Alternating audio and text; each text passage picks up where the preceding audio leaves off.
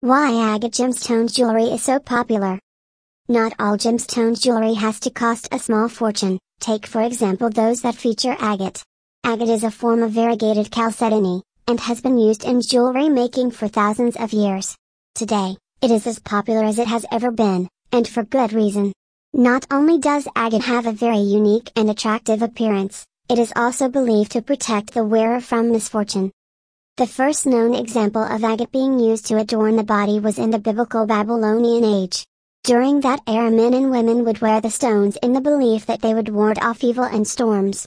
Today, there are many different agates available and which are used in necklaces, pendants, and rings. Examples of the most popular varieties include moss agate, blue lace agate, crazy lace agate, tree agate, dendrite agate, and fire agate. If you are to purchase jewelry that feature this gemstone, it is important to know that what you are getting is the authentic article. The price will be determined in part by the quality and rarity of the stone used.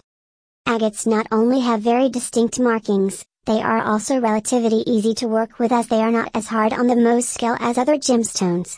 They are also easy to care for, they do not become chipped or fractured easily. When searching for a retailer or wholesaler who sells agate jewelry, it is important to find out what exact variety is used and where the stone or stones have been sourced from.